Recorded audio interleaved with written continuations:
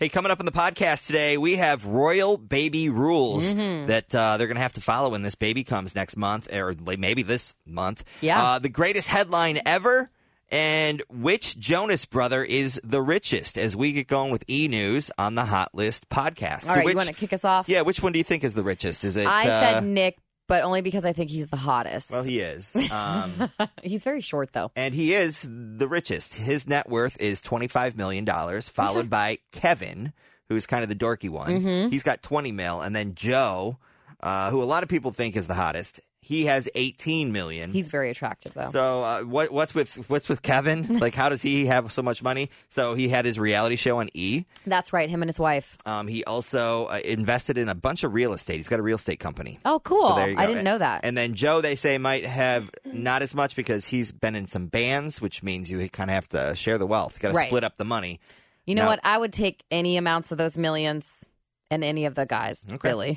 Likewise. All right, Justin Bieber reportedly making progress, working on his mental health struggles, and he says that, sharing it with fans is a way that he uses to get through it. Yeah, I bet fans are super supportive of that, too. The team that brought you Anchorman, Step Brothers, Talladega Nights, and FunnyOrDie.com is breaking up. Will Ferrell and Adam McKay dissolving their production partnership. They are still friends, though. I watched that in high school. That's been a long time. Last night, ACMs were on Channel 12, and Dan and Shay won Top Vocal Duo. They deserve it. Tonight on TV, American Idol. Lucas Graham, Julia Michaels, Lovely the Band, and Chris Isaac all going to be performing. Ben Harper, too. And then The Voice on Channel 5 tonight. Charlie Puth, Kelsey Ballerini, Brooks and Dunn, and Khalid will all be doing their thing. So that's kind of cool. And then Juice WRLD is on Jimmy Fallon tonight. Miranda Lambert is coming to the BB&T Arena September 21st. You can get those tickets. They go on sale this Friday at 10 o'clock. And then yesterday, Netflix revealed that a new project called Homecoming is going to drop April 17th. Now, there's been some reports that Beyonce was working on a Netflix special, so fans are thinking that Homecoming is going to document her 2018 Coachella performance. That'd be super cool. Also, the Duke and Duchess of Sussex have an Instagram now officially. It's their official Instagram page for Prince Harry and Meghan. They gained 1 million followers in the fastest time ever, according to Guinness, less than 6 hours. And of course, I followed because I'm not sure if they're going to break the news of the baby on the account. And you bet your ass I wasn't missing it. So, and I didn't follow, so thank you. You did? And I did not. Oh, okay. Okay. Well, now you know.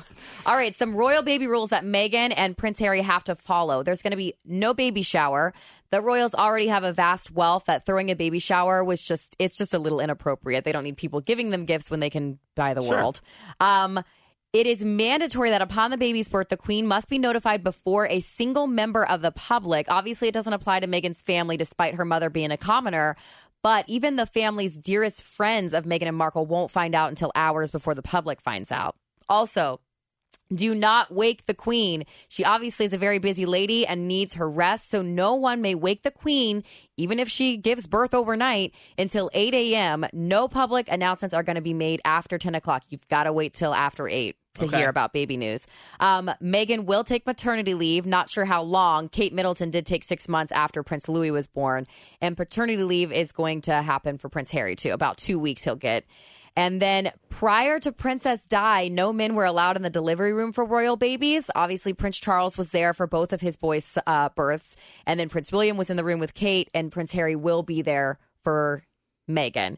This one I thought was a little crazy. So the brand new bundle of joy will be going home with mom and dad, Prince Harry and Meghan, but the custody of the baby is not what you think. Based on a 300-year-old law enacted under King George I, custody of their baby actually lies with the queen. Your Highness, you got another baby.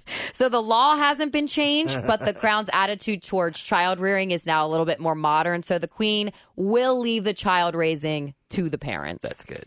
Yeah. Cool. That's interesting stuff. All right. So you were telling me about this earlier today. I think I did not know that certain makeups, including anything with SPF in it, should be kept cool or even refrigerated. Yes. So now they are making these little tiny fridges. Now, mind you, they do have these fridges already for like a 6-pack of Coke or whatever it might be. But now they're specifically making them for your beauty products. You can put all your little crystal rollers that girls use sometimes that have to be refrigerated in there, your serums, your creams. You can even even if you save room, put your soda in there. But they're little tiny ones, and they're kind of vintage looking. Frigidaire makes one that's like teal, and it looks like it's from the 70s. Super cool. cute. And it's just real tiny and sits on your Put it vanity. on your vanity. Mm-hmm. Okay. We'll put that up on the Q102 Facebook page. You want to check it out. We got sports over the weekend. The Reds lost their 8th straight game. They're going to be back tomorrow here in Cincinnati. Miami's going to be here for a few games. FC Cincinnati fell short over the weekend to win, but they did tie Kansas City over at Nippert 1-1. And then tonight we have the NCAA championship game at 6 on CBS, and that will be Texas Tech and Virginia. Nice. I saw this on Twitter. I thought it was one of the greatest headlines of the year so far. It made me laugh, kind of inside a little bit. Poacher killed by elephant, body devoured by lions. So this suspected poacher who was hunting illegally, hunting rhinos in South Africa, was killed by an elephant. And then the body was devoured by lions. The guy's identity not released because they might not know officially, because the evidence at the scene suggested that a pride of lions completely ate all of him, leaving nothing but the skull and a pair of pants. Wow. You know, I hate to be this way, but that's karma. That's a little bit like you're killing these beautiful, like going extinct animals illegally. Time for the Nuggets. It's going to come back and bite them sometime, quite literally. Boom. Right there. Time for the Nuggets. Oreos. Remember we talked about them doing the Game of Thrones cookies? Yes. They're out for a limited time starting today. Oh, cool. And a shout out to Maggie Jacobs, who's always listening to Tim and I. And Elizabeth Wimmer came up and said hi to me this weekend. Tim and I were out at the bridal chase. It wasn't me. 5K. It was your husband. Oh, duh. It was John and I. Why do I keep saying Tim and I? I'm just so used to you and me. And she loves my Instagram page. It was so nice because I take so much pride in it. So for her to like individually single that out, sure. I was like, oh my God, thank you. Well, we don't get a ton of feedback. You know, we're in a room by ourselves just talking. Yeah. So when someone sends a note or a tweet or walks up and says, hey, that does mean a lot. So it makes you feel good. Appreciate that. Yes. Have a great day. Appreciate you listening to the podcast. Hit that subscribe button and we'll holler at you tomorrow.